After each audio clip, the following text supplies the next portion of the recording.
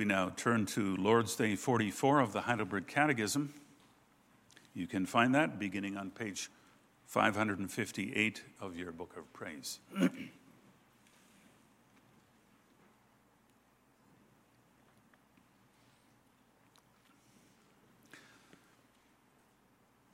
What does the 10th commandment require of us? That not even the slightest thought or desire contrary to any of God's commandments should ever arise in our heart. Rather, with all our heart, we should always hate all sin and delight in all righteousness. But can those converted to God keep these commandments perfectly? No. In this life, even the holiest have only a small beginning of this obedience. Nevertheless, with earnest purpose, they do begin to live not only according to some, but to all the commandments of God. If in this life no one can keep the 10 commandments perfectly, why does God have them preached so strictly? First, so that throughout our life we may more and more become aware of our sinful nature and therefore seek more eagerly the forgiveness of sins and righteousness in Christ.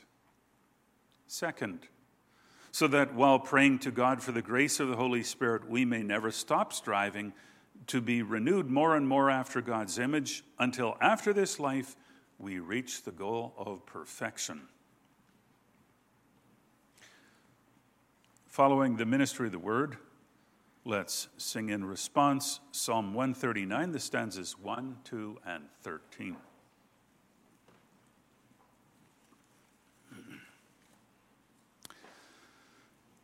Beloved congregation of the Lord Jesus Christ, Scripture describes the heart as the center of our thoughts and feelings. In our hearts, we become aware of certain desires. We think about those desires and perhaps act on them. Those desires might be legitimate, but they might also be sinful. Sinful desires can fill our hearts, captivate our thoughts, and motivate us to do sinful things. And that's why in the 10th commandment, the Lord warns us against the sin of coveting. You shall not covet your neighbor's house. You shall not covet your neighbor's wife, or his male servant, or his female servant, or his ox, or his donkey, or anything that is your neighbor's. And the other commandments refer to what people do or say, but this commandment goes deeper. It focuses on the connection between what we see with our eyes and desire in our hearts. We need to think about that and draw conclusions for our own lives. And so we come to the theme for this afternoon, which is don't covet what belongs to your neighbor. And we'll see that this requirement is absolute, difficult, and thirdly, good for us.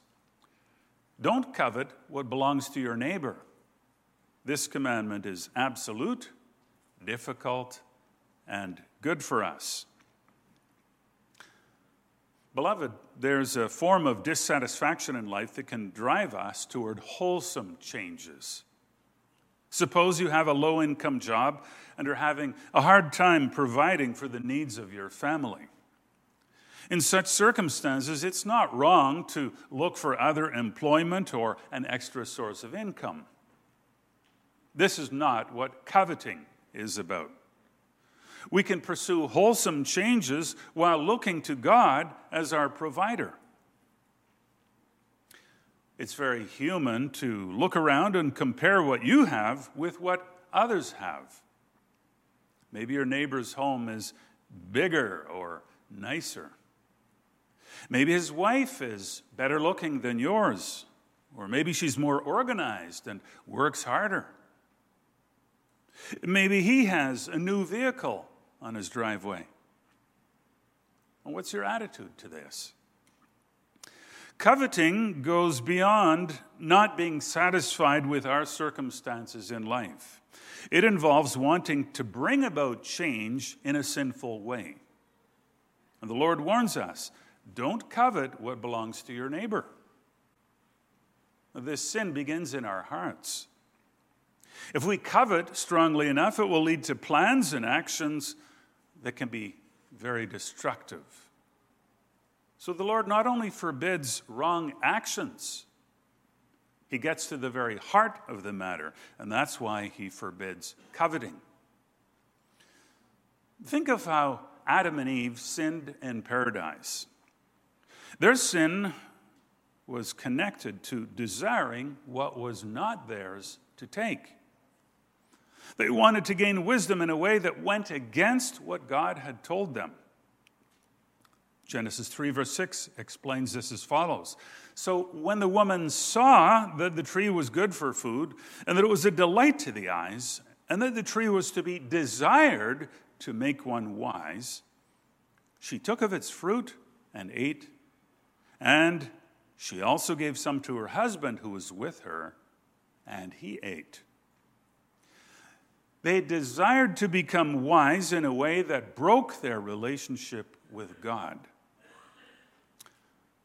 And here's another example of coveting. When the Jews entered the Promised Land, they encountered the city of Jericho. The Lord commanded them to attack that city. But he also told them not to take anything to enrich themselves.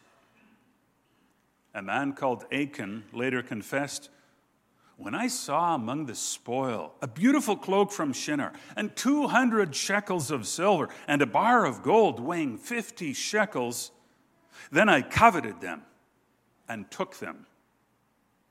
And see, they're hidden in the earth inside my tent with the silver underneath." He was not satisfied with receiving what the Lord would give his people at other times. Coveting was what led him to stealing. It was not his to take. Coveting is the opposite of contentment. In the New Testament, the Apostle Paul writes in 1 Timothy 6, the verses 6 to 8, "But godliness with contentment is great gain. For we brought nothing into the world, and we cannot take anything out of the world. But if we have food and clothing, with these we will be content." There's no lasting gain in a life without godliness. Life without God is ultimately empty. A godly lifestyle, on the other hand, is one devoted to the service of God. Knowing and loving him affects your life and the lives of those around you in a positive way. Godliness must be combined with contentment. Be satisfied with God's hand in your life, looking to him for guidance as you seek to provide for your needs and the needs of others. The Apostle Paul emphasizes the importance of being content if we have food and clothing. Those are examples of basic needs. It's human, however, to want more and more beyond just basic needs.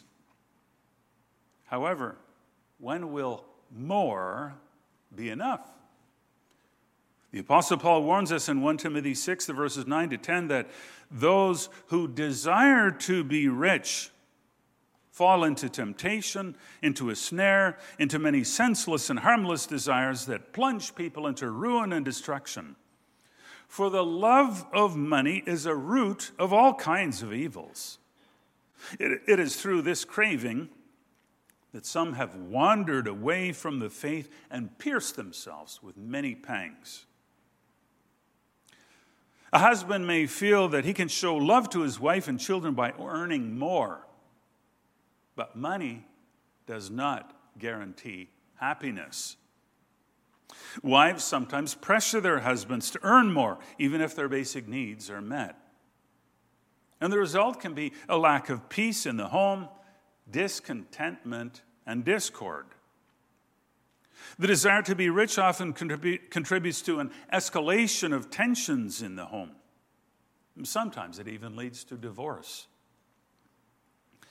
More luxuries can make life easier. But what do luxuries cost? And don't think only in terms of money, but also in terms of the time that the money represents. How important it is to know when we should be content. Wanting more and more all the time can rob us of peace and quiet in our lives. In Ecclesiastes 5, the verses 11 to 12, we read, "When goods increase, they increase who eat them, and what advantage has their owner but to see them with his eyes? Sweet is the sleep of a laborer, whether he eats little or much, but the full stomach of the rich will not let him sleep." And there's a lot of wisdom in those words. An abundance of goods in a country is a sign of prosperity. When the economy is booming, people spend money more easily than at other times. So there are many consumers. But buying a multitude of goods doesn't necessarily increase satisfaction in life. A lot of possessions might look impressive, but there's a limit to what you can buy and use fruitfully. And here's something else to think about. If what you bought was worth buying, you will also be inclined to take care of it. Otherwise, there's no point in having those possessions. But the time you spend on things, you can't spend in other ways. Your relationship with God may suffer. Your relationship with those around you may suffer too. Coveting things is therefore short-sighted. Material possessions belong to this world. People try to keep up with the latest fashions, but what is in today is out of date tomorrow. What is new will one day wear out. The focal point of your life is in the wrong place if you're driven by the desire for more and more money. And when you're obsessed with getting more and more, it can become tempting to break God's commandments in the process. You will move beyond coveting what belongs to your neighbor to actively taking more than your rightful share. The expression, business is business, for example, can become an excuse for victimizing others for financial gain. That's coveting. And then taking what is not yours. Never let riches or all kinds of possessions become your goal in life, beloved.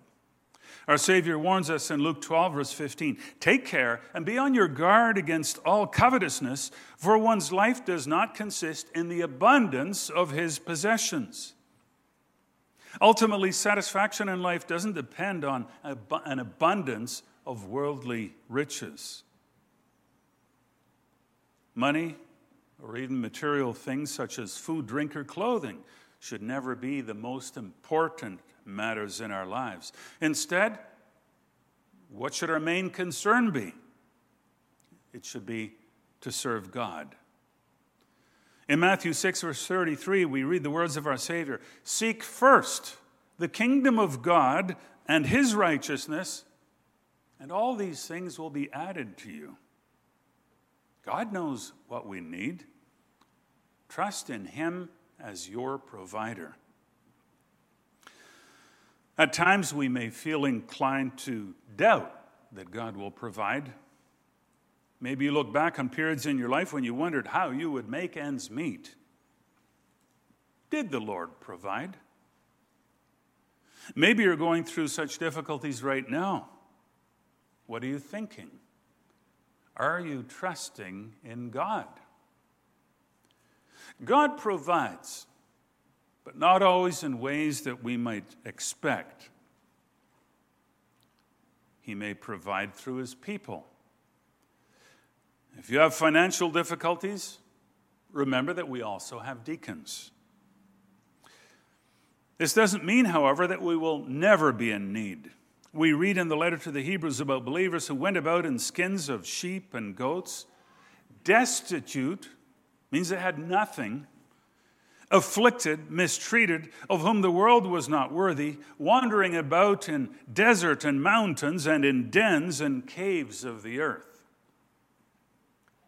What do we learn from this? There are times when God's children suffer from hunger or persecution. How challenging it is then to trust that He is still in control. Nevertheless, it is true. Never doubt His power. He oversees everything. Nothing happens by chance. Don't doubt the love of our Father either. Hasn't He proved His love by sending His one and only Son into this world for our salvation? He knows what is best for us. In His love, He sometimes provides for the ultimate remedy, releasing us permanently from the suffering of this life to give us entrance to a better life with Him. And that's not loss, beloved, but gain. Think of the words of Psalm 73, verses 25 to 26. Whom have I in heaven but you? And there is nothing on earth that I desire besides you. My flesh and my heart may fail, but God is the strength of my heart and my portion forever. Don't covet what belongs to your neighbor. This requirement is difficult. This is our second point.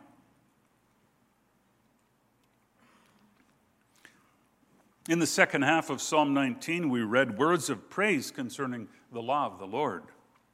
The law of the Lord is perfect, reviving the soul. The testimony of the Lord is sure, making wise the simple. The more you reflect on the law of God, the more you will see and appreciate its perfection. A simple person is someone who still has a lot to learn. He or she is not yet fully capable of making wise choices based on knowing God and His will. But if a simple person lives by the law of God, he will become wise. Obedience to God will help him avoid making mistakes that can have serious long-term consequences. We read in James 1, verse 25, that the law is the perfect law, the law of liberty. Sin leads to stress, distress, grief, and even eternal punishment if there's no repentance. If you keep God's law, you will be free of sin and its disastrous effects. In Psalm 19, David sings so clearly of the perfection of God's law. But he also acknowledges his shortcomings. His prayer should also be ours. Who can discern his errors, he writes. Forgive my hidden faults. None of us succeeds in keeping the law of God perfectly.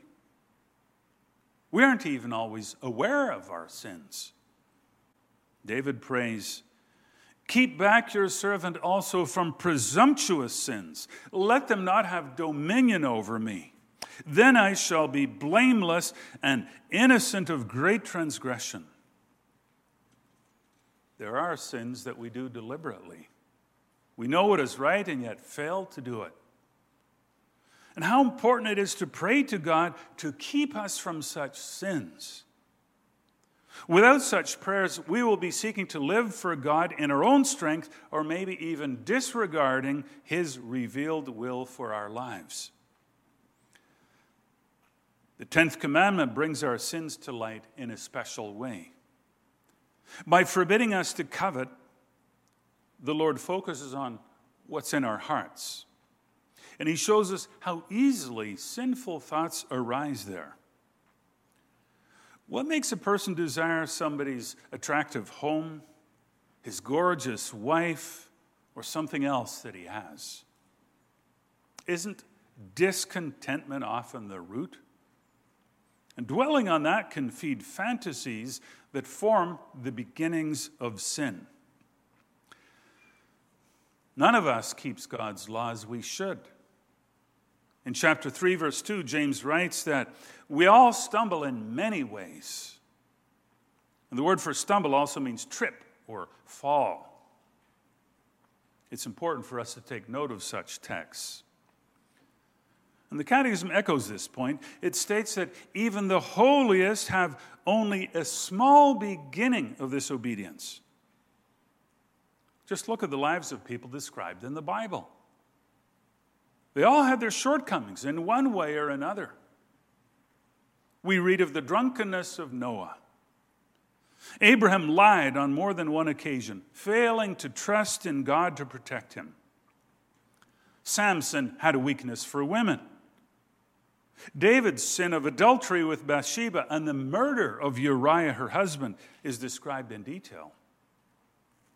In the New Testament, the Apostle Paul speaks of his struggles. He mentions, I would not have known what it is to covet if the law had not said, you shall not covet. Led by the law of God, he has learned to acknowledge, I know that nothing good dwells in me, that is in my flesh. For I have the desire to do what is right, but not the ability to carry it out. For I do not do the good I want, but the evil I do not want is what I keep on doing. And the Bible gives us such examples to show us that no one is perfect. Don't think that you're alone in having to struggle against certain sins. When you feel as if you're the only one with such problems, your sins can leave you feeling depressed. And this can lead to giving up the struggle against them. Beloved, don't give up fighting against your weaknesses and sins. Pray for forgiveness because of Christ's sacrifice on the cross. And remember that by his sufferings and death, our Savior also obtained the right to give us the Holy Spirit to live in our hearts and renew our lives. And what a gift it is to have the Holy Spirit working in us. So pray that the Word and Spirit of God may bear fruit in your life. Regenerated by the Spirit of God, we learn to love the Lord and his law. Although we can't keep that law perfectly, there will be the desire to do so. And when we fall in sin, our conscience will bother us. The Word of God will resonate in our hearts, convicting us of sin. And we will desire to be holy and will grow in obedience. We can already find a description of this process in the Old Testament. Proverbs 4 verse 18 notes that the path of the righteous is like the light of dawn, which shines brighter and brighter until full day. In 2 Corinthians 3 verse 18, the Apostle Paul writes about this as well. He describes this process of renewal as something that takes place as we look in faith to our ascended Savior. And we all, with unveiled face, beholding the glory of the Lord, are being transformed into the same image from one degree of glory to another, for this comes from the Lord, who is the Spirit. And Paul's point is that the Spirit, who is the Spirit sent by Christ, gradually renews us to become more and more like Jesus Christ himself.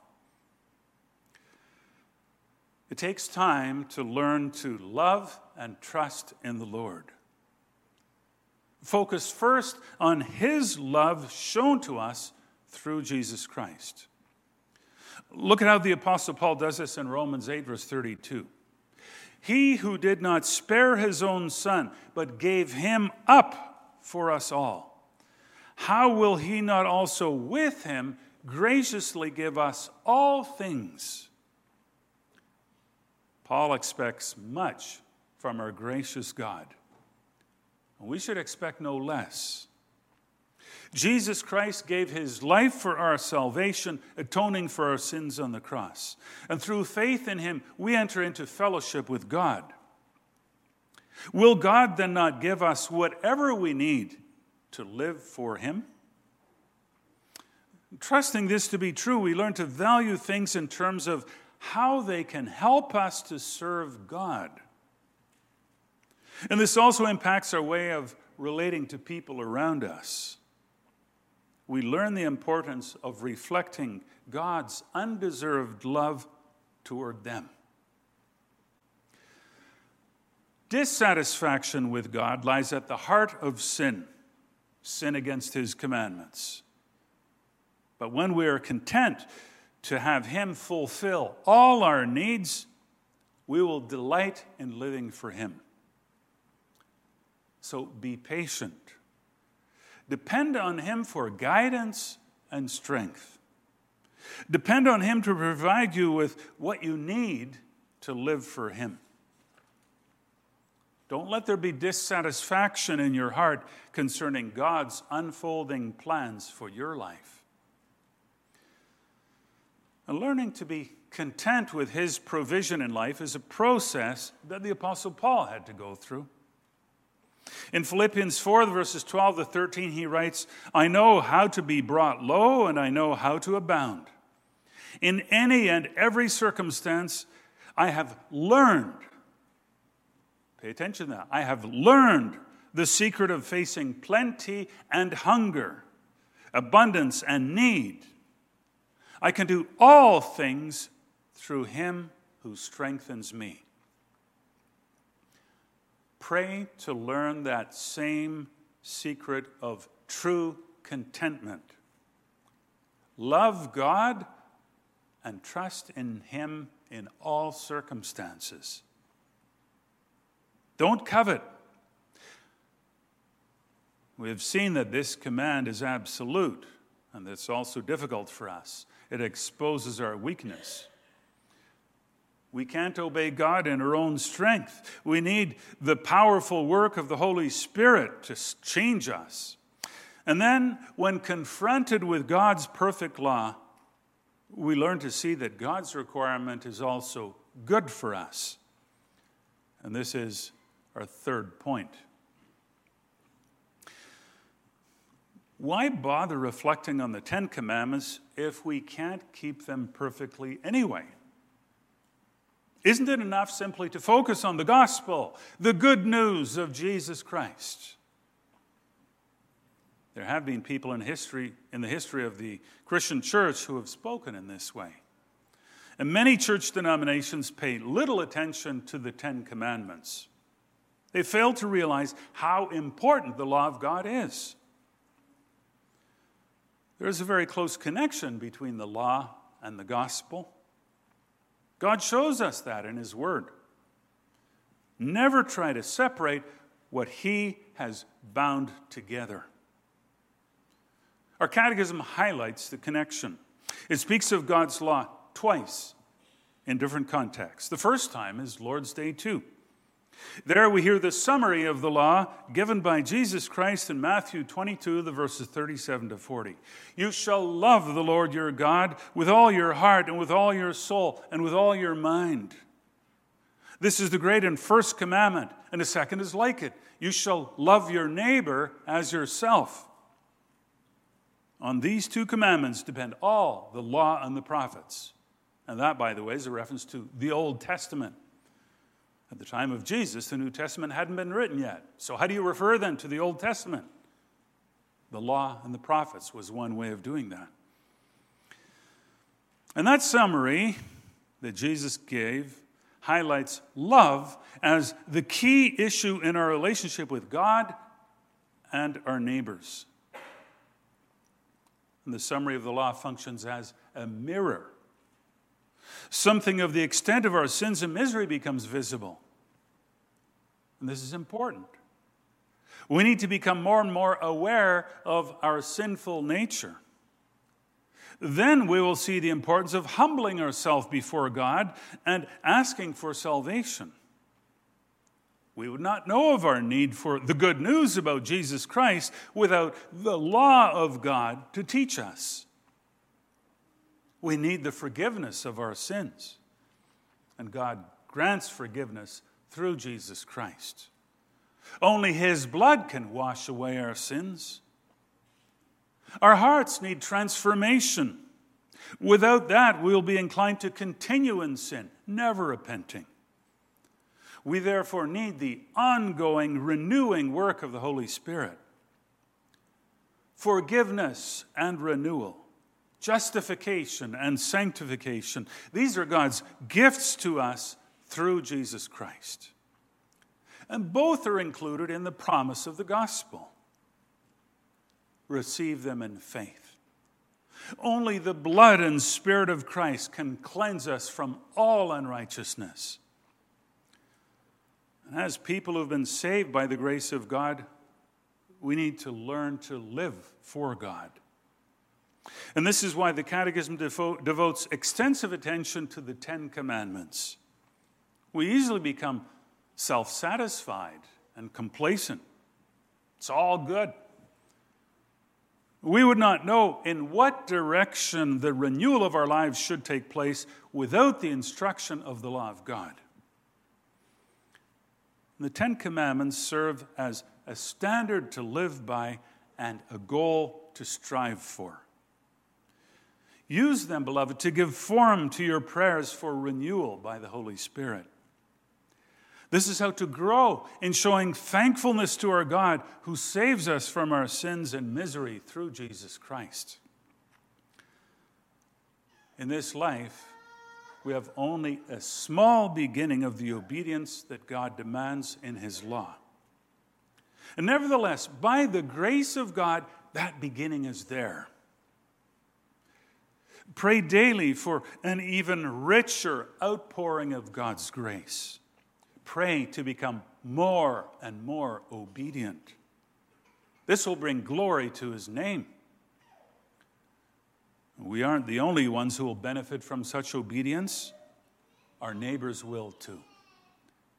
Amen.